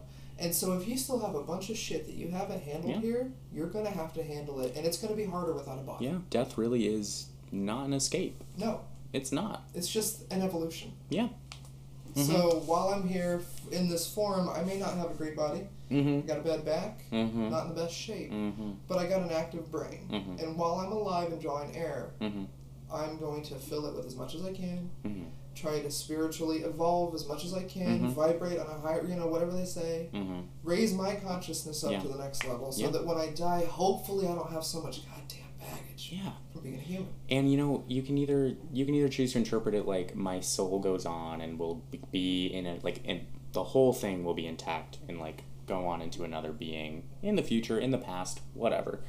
Or, your atoms will split. Sure. But they will be conscious atoms. I might be reborn inside of a star. Yeah, but you're like if you make that your mission in life, like your goal is to like flower and blossom and like get more spiritually evolved. Every single like atom and molecule in your body is gonna be in vibration with the universe, so that like people are scared to get like cremated, for example. Some people, they want like their body to be intact, but I'd like to honestly, ideally, I want to donate to my body was in like Body Farm in Tennessee, where they just put you out and forensically, like, they just let you decay. Yeah. And then they take notes. Cool. And watch, like, entomology and things like that happening. You know? I would like to just decay. Yeah. Naturally. No formaldehyde, no chemicals, definitely none of that. But if I can't do that, then cremation. Yeah. There's water cremation now. You don't have to burn. Oh. What do you do? You just get, like, blended? Basically, it's like a pressure cooker. Oh, like an Instapot. Yeah. So there's you get instant potted to nothing. Oh my god. Yeah.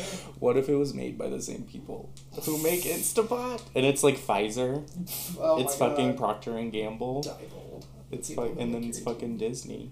Oh my god. The Disney Instapot cremation. That's the whole thing. Oh, the people who make your ATMs also have like a huge contract with the government and also make voting machines. Oh no. It's called Diebold. Oh my god. Pauline, you're like the biggest like womper or something.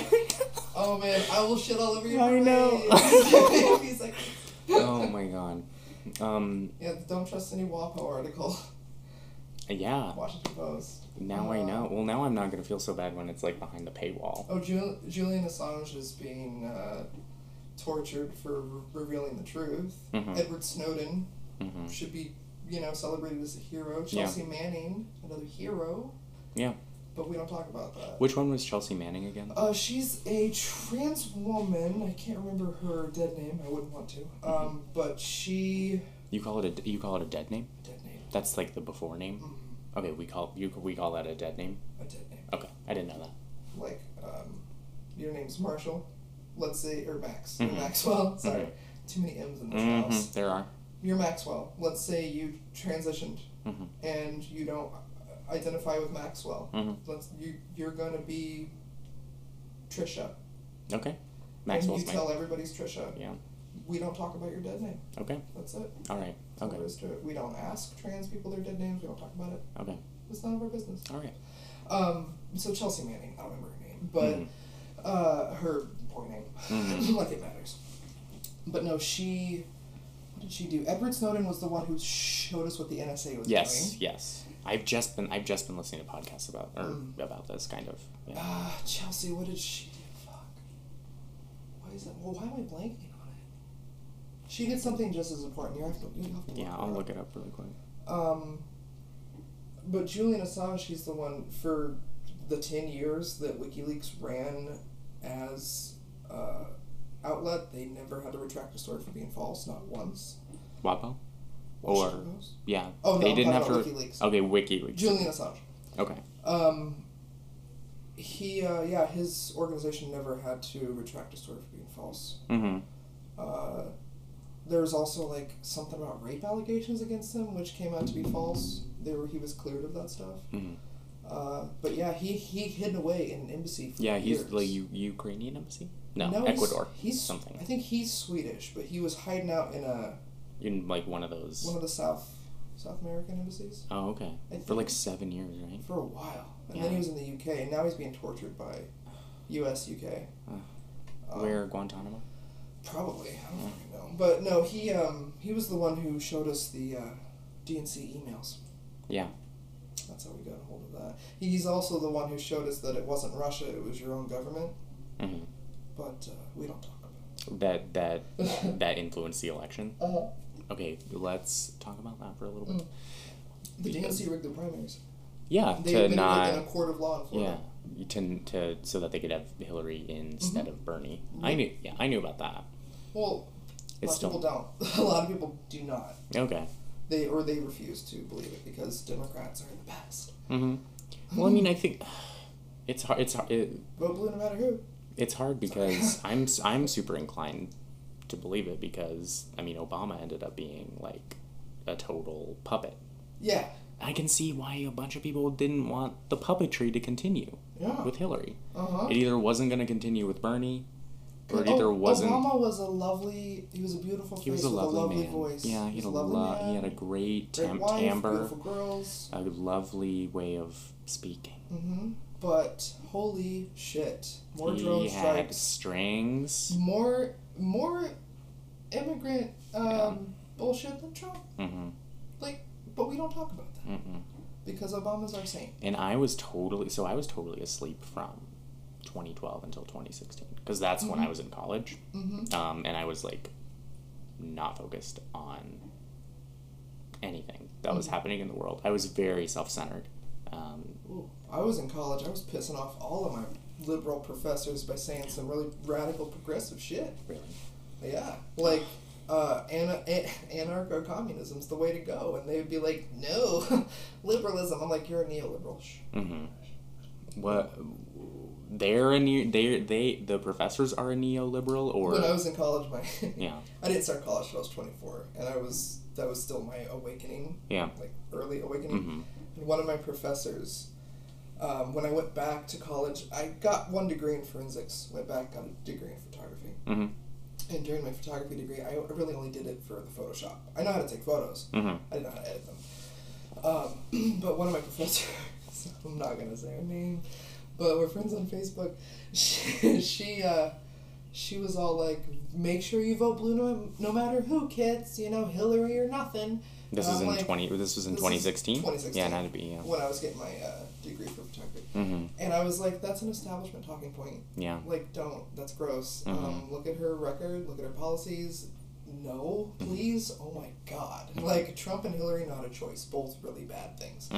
And I said, "I'm going to vote for Jill Stein," and she's like, "That's voting for Trump." And I was like, "That's not how voting works." But go on. And I love how everyone always says, "Oh, if you voted for a Green Party, you threw your vote away." That's literally not how voting works. But in an American duopoly where we have an oligarchy that's been, we don't have any parties. We should have several. Norway has like 12. We should have many, but they play it off red versus blue, this team versus that team. We're like in some yin-yang thing We're right now. two wings, decrepit wings, attached to the same shitty bird, and it's one corporate party, man. And the bird is not doing so good right now. It's a pigeon. We are death circling. Yeah. Like, capitalism is on its way out. At least this kind of crony capitalism that's built off the backs of the fucking working class. There's no... Your friend Ainsley said she wants to reach the middle class. I went... while I was doing my makeup, and I poofed into my fucking shadow pan, and I got shadow my... Because there is... I'm sorry, there is no middle class anymore. It was abolished. There's us and the rich. What if you like... And that's like the 1% rich. That's basic. What if you like zoom in, though? Like... That little fragment of that little suburb in that little city in New Orleans? Zoom into the caste system really quick, you know? Where, like, let's forget the 1% just for a second, right? And let's forget the... But we can't, because that's how polarized it's become. The middle class, when I was a kid, I was poor. Like, we were dirt poor. I grew up in a trailer half my life. And then I saw, like, my friends who lived in, like, the burbs or whatever, who their dad had a boat and a camper. And things like that was the middle class. Like, you had a computer with the internet, bitch, you're rich. Like, you have a pool and a trampoline? Oh my god, you are in the middle class. Your family has 3 cars? And a garage to put them in? Middle class. Like, you're not rich. You're not the governor or the president or a Hollywood actor, but you're middle class. Yeah. That doesn't exist anymore. Those people who look like they're in the middle class are so fucking far in debt. I have less debt, and you can tell because I don't have, like, all the finer things. But my brother, who's a boomer, beyond his eyeballs, has all the finer things. Well, but there's no, we can't. I can really, I can empathize. I can empathize with the not wanting to be in debt thing. Oh yeah, because I also am. I listened to your student loan thing. Yeah. Yeah. No. I am not in debt currently. My partner is still paying off his student loans, and he's 36. So. Yeah, I mean it's really messed up how much we have to our caste system level, not the upper echelons have to, like, you know, the, like, you gotta pay money to win money. It's like so much, you gotta pay to play. It's so much more true for, like, us down in the fish tank rocks levels of it. Like, you know, rich people, they're taking risks with this in their invisible reputations and their powers and their, like, you know, how history is going to remember them. But in terms of, like, risks with their lives, no. Yeah, like somebody was talking about reinstating the draft. I was like, send every senator's son and daughter first. Yeah. And see how quick they want to keep the draft going. No. Seriously, they're supposed to be the true patriots, right? Send them. No. Nope. Oh my god. Yeah, I'm really starting to, like, see how naive of a human being I really am. We can't help it. If you're born in this country, you are born into a system that is designed to systematically dumb you down, basically, and make you not question authority. Don't worry about the cops murdering black people in their houses while they're asleep or choking them on the fucking street. Don't worry about that. Just do your job like a good little drone, pay your taxes, and have your bread and sport. Make sure we'll get some breadcrumbs here and there, and maybe do some woodworking on the side. Keep up with the Kardashians. Yeah. Whatever you got to do, just don't pay attention to the 7 wars we have going on right now. Bush had 2, Obama expanded them. We've got even more now. Pay no mind to those school buses we're blowing up in Syria. Don't worry about what we did to Iraq. We made it totally unrecognizable as a fucking country or a civilization.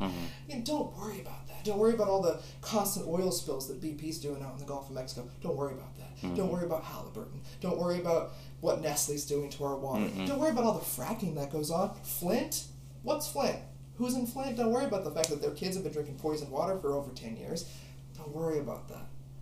Just keep fucking around on Facebook and take those Instagrams and do the Snapchat. And damn. Yeah. So what? So Pauline, what advice? It seems like it doesn't seem like, but you're literally telling me.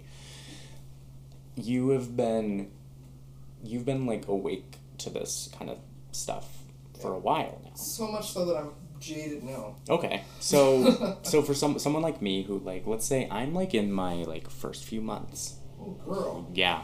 So what do you have? Yeah, right. Do you have any advice for someone like me who's just like, okay, I'm kind of like done thinking about myself for a little bit. I feel like I'm good. You know, I got my good hobbies, my good habits that I like that keep me sane. I feel like I've found. This is just a different way to fulfill yourself. Yeah. This isn't really you being done with anything. This is just you finding a new outlet. Exactly. To fill in some gaps. So I'm interested in like exploring more things like this, expanding my universe. I know that I have to start. You gotta start paying attention. You gotta start being aware. For my biggest piece of advice. Yeah. I have lots of little pieces, but my biggest piece is watch the news. We talked about how it's been monopolized, right? Yes. I don't watch. You don't watch it for the information. CNN, MSNBC, Fox, none of that. What I know that what they're funneling through that screen to me is 100% horseshit. Yeah. There's maybe a few specks of truth here and there just to keep it legit, but no, it is 99.9% garbage. And it's designed for what's it called? Mass consent when we want to go to war. That's what our media does. They manufacture consent. So what you should do is when everybody's abuzz on Facebook, whenever everybody's talking about Trump's going to ban TikTok. Yeah. Oh my God, Trump's going to ban TikTok. Or, hey, they're doing this right here. And every fucking media station's talking about it, no matter how many times you flip through the channels. Ask yourself, okay, what's actually happening? Because every time the media does that, every time they have a bone and they're playing with it and picking at it, there's some coup going on in Colombia, or there's something being staged here, or some bullshit going on over there. And what's happening now during the TikTok craze? Yeah. Same day everybody started talking about TikTok and it being banned. Also, right around the same time, the federal government reinstated lethal injections or lethal executions. They're carrying them out. Not on a state level. Yeah. On a federal level. But like federal, they're like, it's okay. Yeah, we haven't been doing that for a while. Yeah. But to keep that under the radar, we're not going to talk about that. We're going to talk about TikTok today. So so talk to people like talk to people like me. Where do you get your information? Like where do you find out that this coup is going on in Bosnia? You just dig through the weirdest parts of the internet you never thought you'd look, sources you never thought would be remotely credible, and maybe they're not. Yeah. But you need to just fall down a YouTube hole. Yeah. And 50% of it's going to be bullshit, but it's going to start sparking questions. Here's my thing. So I'm having a day, right? I see that like the internet is all abuzz with Trump said this. So I'm like, okay.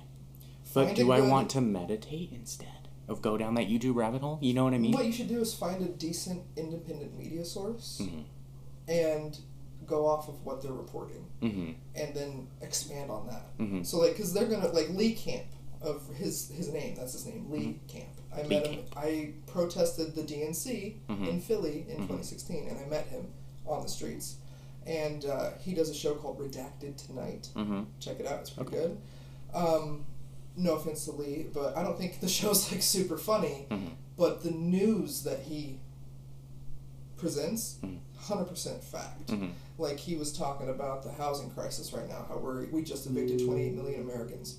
Like he talks about that stuff, whereas our media just breezes right over it. We don't want to talk about that. We can't talk about how capitalism's bad. We can't talk about how our corporate, Lee talks about the corporate overlords. He talks about, stuff like that. So find, not the Young Turks. I cannot recommend them, but find like an independent media source, like Lee Camp, Redacted Tonight, something like that. Of all people, Jesse fucking Ventura. The Did he used to be the governor of Florida or something? Or Wisconsin? Something. Yeah. I think it was He's Wisconsin. the snake guy, right? He was Jesse the Body Ventura. Yeah. Didn't one of them have like a snake that he Britney Spears? Fuck, I don't know. Was that Jesse? We're gonna figure it out. That was wrestling before my time. Okay. I watched a little bit of wrestling in the 90s, but that guy was actually a really amazing governor, and he has a radio show, a podcast, and the shit that he says, like if he ran for president, he would have my vote immediately. Immediately. Because they're out there talking how we're talking, talking about who really owns who, follow the money. Lobbyism shouldn't be in our government. Like, you know, money, politics, crony capitalism. This is a sick system, and how do we dismantle it? Those are the people that are actually asking those questions and talking about it. How do you stay above something like how do you not get wrapped up in something like QAnon? Like, because a lot of people have gotten wrapped up in QAnon, and that's bullshit. Yeah, why is it? When you've been awake, I hate to use that, woke and awake. It's not so trite. Well, yeah. Contrived. When you've been looking, I guess, for as long as I have, when you've been questioning, because I've just been sitting back here like, you know, just squinty eyes at everything. Yeah. When you've been looking at stuff for that long, you see right through it. Yeah. Like Anonymous itself, not QAnon. That's a sect. That's a splinter cell. That's some bullshit. That's not even. They're not even worth talking about. Oh my god! Like, they're so full of shit. They're not even worth talking. But Anonymous, people will be like, "Oh, Anonymous is going to do this." They said they're going to reveal something, and I'm like, not going to happen. Yeah. They are all talk, little product. Now, something like WikiLeaks, Julian Assange, never had to retract a story. All factual information. You really need to look that up. Okay. And learn more about the stuff that they released. WikiLeaks and Assange, they're the ones that showed us there were no weapons of mass destruction. That was bullshit. In Iraq. And then our government had to admit to it. Okay. So, like, he's a whistleblower. Yeah. Just like Edward Snowden and Chelsea Manning. Those people who get tortured and imprisoned when they should be celebrated like heroes. Yeah. Look up those guys. Okay. Start looking at the stuff they were talking about. Okay. The NSA. Yeah. The expansion of wars. The fucking whatever WikiLeaks email shit. Whatever, just anything. Just look at it. Well, see, I'm looking at you and like I can Panama Papers. Panama Papers. Look that up. I'll look that up. That's a thing that happened. Trump and Hillary share the same address in Delaware. Because they tax offshore. Panama Papers was revealing everybody could tax offshore. So like how how are you able to like retain all this information? Is it because it's just that shocking to you when you find it out? It's trauma. Wow. It's like, I can't believe our government or people in it do this shit, and then our media turns around and directly gaslights us. Do you feel like you're shifting like into a zone of like you can believe that? Oh yeah, absolutely believe. Okay. Like the stuff about human trafficking and Epstein's private island, and that list of people who've been to that little private island and done God knows what out there with children. I would like to say that I'm shocked, but you're not. But unfortunately, there's some sick shit going on out there, and with the most rich and powerful people. I can't even imagine. Like, I used to love Kevin Spacey as an actor, and then that whole, when people came out and spoke against him, I was like, wow, there's some monstrous shit. But man, I am not surprised, because money will buy you anything. And human trafficking is just modern day slavery. It's fucked. It's gross. It's gross. Yeah. So I don't know. I just it shocks me, and then I'm like, well, if I ever I only have you, my friend Alexander, and my friend Marnie, who talk about conspiracies with me and stuff like that. They're not really conspiracies, but talk about just truth. Yeah. And we used to call them conspiracies. Now it's just like, oh, you mean facts? Oh, you mean like this is the this latest whistleblower report? Yeah. Like 9/11, very much a conspiracy, right? Not all the facts are there. We'll never 100% know for sure. Yeah. But some of these things, like the corporate hoarding of wealth, that's not a fucking conspiracy. That's happening. The exploitation of labor so that we can prop up whatever the fuck government the fuck we're propping up. Happening. We are so the image of Atlas holding up the world? We are holding up a big piece of shit. Okay, so the world, the world, instead of Atlas holding up the world, it's a piece of shit. And then then you see Atlas, he's like this on fire, a flaming turd. If you get a microscope and you look underneath Atlas's feet, there's all of us holding up Atlas, and we're like, I'm holding you up. Oh, God. And that's us. Atlas is the 1%. It's actually just one person. actually. And he's not really interested in holding up the world at all. No. They'd rather let it burn and fall on us. He's like... Dude, Bezos is like, you know in The Hobbit? That fucking dragon at the end, who's just like, all that dragon wants to do is just like slither around its cave of gold all day. And if you take one fucking thing from that cave of gold, you're your family, the village down the slope is getting burned to the fucking ground. And his breath is so hot he can burn his own money. And it's like stuck to his body. How does that dragon die? There's an exposed patch of scale underneath his belly. And I think there's an archer or whatever in The Hobbit. I forget his fucking name. But then he like aims perfectly and shoots it. That's we need to find that in Jeff Bezos. His little heel. What do you think his Achilles heel is? God. Oh. You know, oh my god, have you ever seen Kill Bill? Yeah. Oren Ishii when she was a little girl. I think that's Jeff Bezos. I think we need to get a child assassin. Well, honestly, now hold on, because if he's a sick motherfucker like Epstein was, and everybody else who's been out to that island, it wouldn't be hard. I know. To seduce him with some kind of child assassin. Yeah, let's start mobilizing the child assassins. This is fucked up. We'll get that guy from 2020, or who did that To Catch a Predator? Chris God, yeah. We'll get Chris Hansen. Oh my god. We'll make a whole production. Oh wait, no. We can't do that. He's owned by the media. They're owned by the corporations. God damn it. We'll figure it out. We can't have public executions because they won't televise it. We don't have any damn media for ourselves. I love it when it gets here because it feels like we've talked about nothing, but it also feels like we've talked about a lot of stuff. Yeah. So it's kind of fun. Basically, like, I would love to have you on as a guest again because it's a deep well. And I want to see your tattoo finished and polished up. Where can people find your work? I should really get a stage name because my freaking name is so weird and long. How do you pronounce your last name? Depends on where you are in the world. When I lived in Germany and Norway, people would pronounce it Egelhof. Egel. But in America, my mom always said Egelhof. Okay, so it's either Eagle or Egel. Eagle or Egel. Okay. But nobody ever spells it right. I like Egel. Egel? Like a bagel. Sounds like... So kind of in the middle. Scandinavian, like Egel. Okay. Egelhof.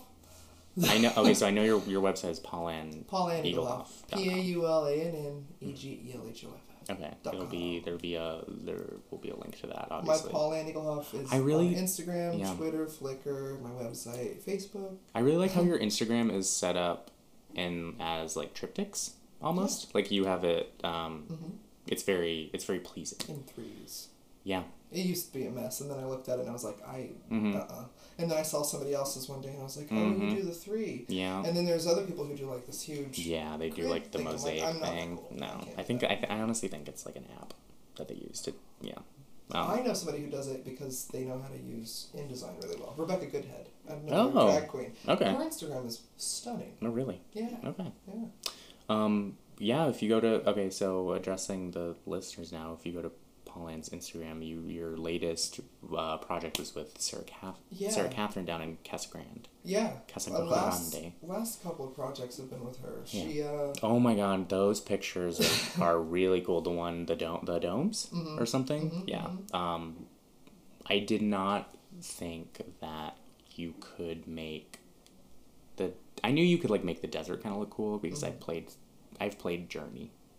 On PlayStation. She actually did a drag number 2 Journey recently. Really? Yes. Oh my god, so she loves the desert. Yeah. I've been filming some of her videos. We've been quarantine pals because she lives like she can walk. Does she live in? Okay, so she doesn't live in. No, she lives 5 minutes away from me. Oh, okay. Like she lives by Evolve actually. Okay. We all live in the same neighborhood. Near like 19th Ave, 7th Ave, the whole Melrose area. That's us. Yeah. But no, she's been my quarantine pal. So she actually hired me outright back in March to do a photo shoot at the Grand Canyon before the pandemic hit. Yeah. And it was stunning. She loved it, and she's been working with me ever since. And we did another shoot out in the woods up by Flag, and then this one, she came to me and she was like, I have this idea, only you can do it. it's going to be at the Domes, it's going to be this, I'm wearing this, can you do it? And I was like, well, of course, let's try. And we started, ever since this quarantine crap, we've had to do, we can't go to drag shows. Yeah. And I typically take photos at drag shows for funsies. And since we can't do that, there's been a lot of drag videos. Yep. And so, I mean, Joanne's been a part of that. So I've been shooting some of Sarah's, actually all of Sarah's videos, I think I've shot. She's edited them. I'm starting to edit. And now people are reaching out to me, like, can you shoot a video for me? So it's been fun. Where would you prefer, like, people, like, reach out to you for, like, work? Go to my website, because, like, if you want to book a session, that's the best place. I just built a brand new website. So, okay. Like, go look at it. It's gorgeous. The contact section, you can pick exactly what kind of photo shoot you want. You can write to me, give me whatever message, instructions, vision. I am all about capturing what you want and expanding on it. Like, I do a lot of cosplay, high edits, stuff like that. Like, I'll make you look like you're under the sea if you're Aquaman or whatever. So, yeah. Cool. Let's make moments into statements. Moments into statements. Crystallized pieces of time. Ew, I'm going to put that on my website now. Oh my god. Crystallized pieces of time. Okay, well, yeah, you're welcome back anytime, and... I will come back right after this heals the third time. Yeah, okay, so we need a picture of... We'll put a picture of your tattoo up so people can see the skull lamp that we've been talking about. Skull with the rubies. Yeah, we'll do a little... I'll do like a little what I learned about Chelsea. That's my homework I'm giving myself. Learn about Chelsea Manning. Chelsea Manning, Julian Assange, WikiLeaks, Snowden. Learn about it all. Panama Papers. Ooh, I feel like I'm... And these are just little scratching the surfaces. These are just things that we've been lucky enough to hear about. Oh my god. What about the shit that doesn't bubble up to the surface? What about the dark shit that they keep dark? Oh my god. I don't know. That's why I can't. You gotta keep Pandora's box just cracked. Don't open that shit. Don't go to the deep web. Don't. You gotta make sure that you come up from your dive conscious. Yes, you have to breathe. You can't pass out. No. Come up conscious. Or you... There, you brought it all around. Bam. You did it. Okay. Look at that. I meant it. We're stopping. Okay, everyone. Thank you for listening. You can go to Paul Land's website at paulanneaglehoff.com. Check out their stuff. Book a session. Get some photographs in. Okay, this is Danny Boy by the one and only Jackie Wilson. Enjoy.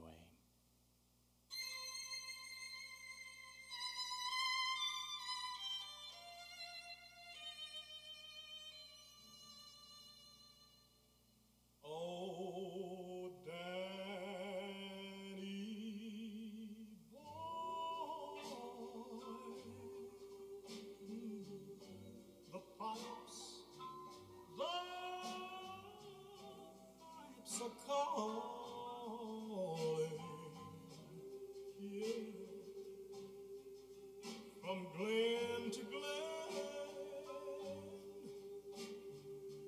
and down the mountainside, the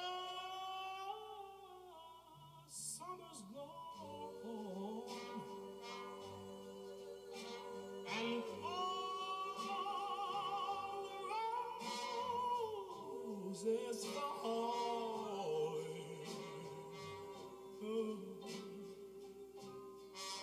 It's you, you must go, and I must bide, but come me back when summer is in the meadow.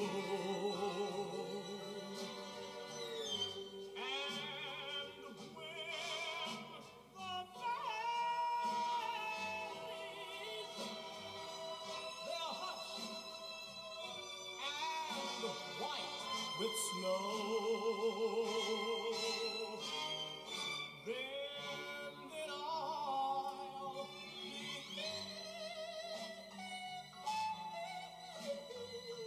in sunshine. Oh,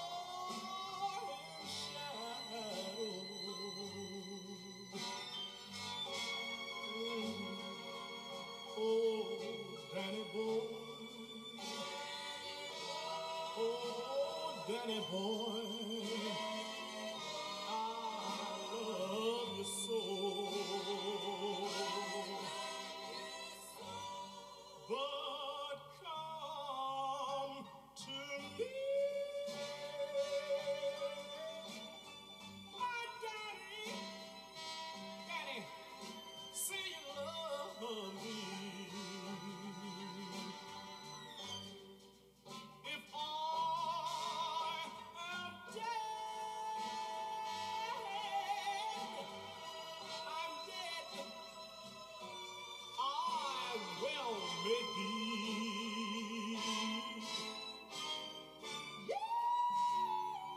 You come and find a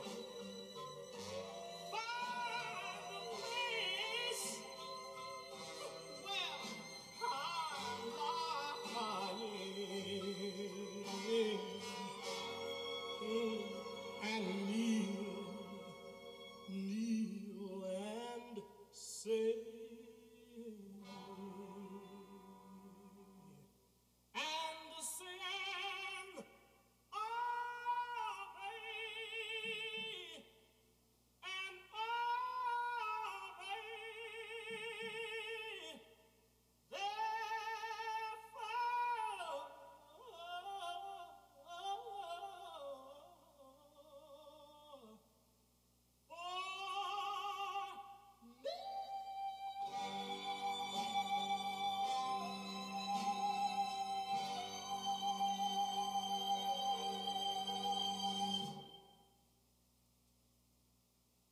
In place of a dark lord, you will have a queen. Not dark, but beautiful queen. Terrible as the dawn. Stronger than that foundation of the earth.